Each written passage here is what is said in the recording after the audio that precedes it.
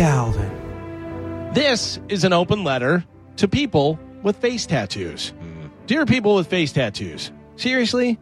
So I'm kind of fascinated by people with face tattoos.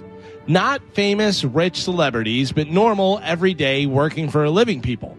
So that cuts out like Post Malone and every gang member that has murdered someone. If you're super rich and famous and you have a face tattoo, that's no big whoop. It's commonplace. And if you're a murdering psychopath, well, a face tattoo just kind of lends to your credibility of your craft.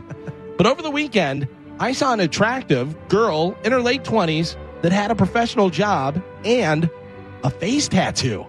And then I spent the rest of my day imagining what happens in her day-to-day life. Because if you're walking around with a face tattoo, there are tons of people that are judging you, not hiring you, or spending the rest of their day wondering what your life is like. Even if you're completely fine with a girl that is hot having a face tattoo, I bet your mom isn't, or your grandma isn't. Or imagine going out to a really nice restaurant and you could be wearing a tuxedo and she's wearing a gown, but she still has a giant scorpion tattoo covering a third of her face. Everyone in that place is 100% going to be staring at you. Also, I'd like to point out, I'm not judging, but most people are. And you may say, I don't care what people think. And that's great if you don't need a job, or not going to church, or aren't getting an apartment where you have to go be approved by a board.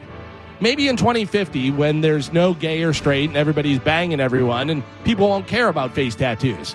Kind of like in the 50s, whenever people that had tattoos were sailors. But now you'd be hard-pressed to find a barista or restaurant worker without a sleeve of tattoos.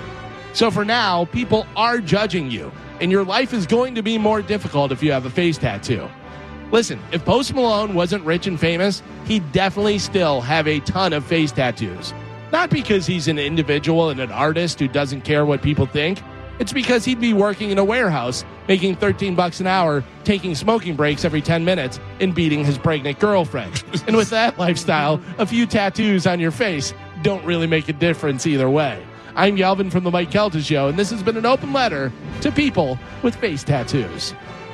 Listen, when Mike Tyson got his face tattoo, it was wild. It's on his face. Could not believe it.